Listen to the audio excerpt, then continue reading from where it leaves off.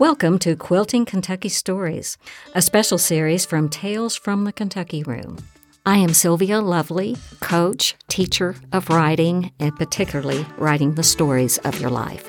I wondered at the giant apparatus in my grandmother's upstairs bedroom. It covered the entire span of the room. Turns out it was a quilting frame. Most women had them, and though they would be hard to tuck away, they were somewhere.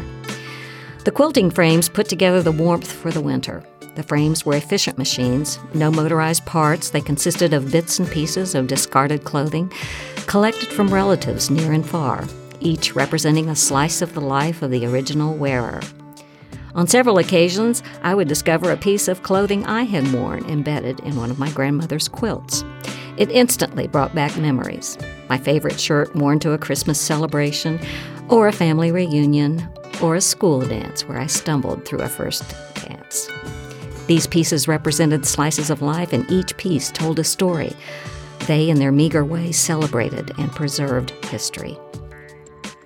So, too, are the stories you will hear. Most of them are from my writing students in the Carnegie Center for Literacy and Learning class entitled Writing the Stories of Your Life, or from opportunities I have had to coach budding writers.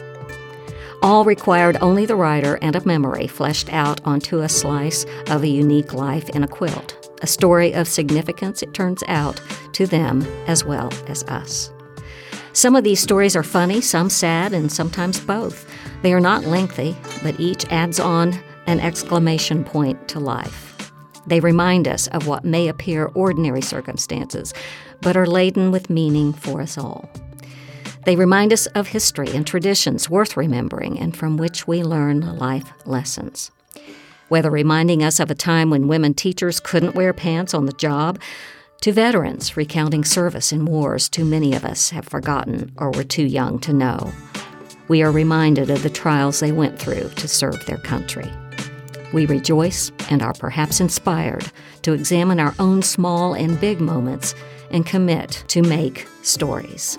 Coming soon, you will get an opportunity to hear stories that, just like a quilt, represent the slices of Kentucky lives.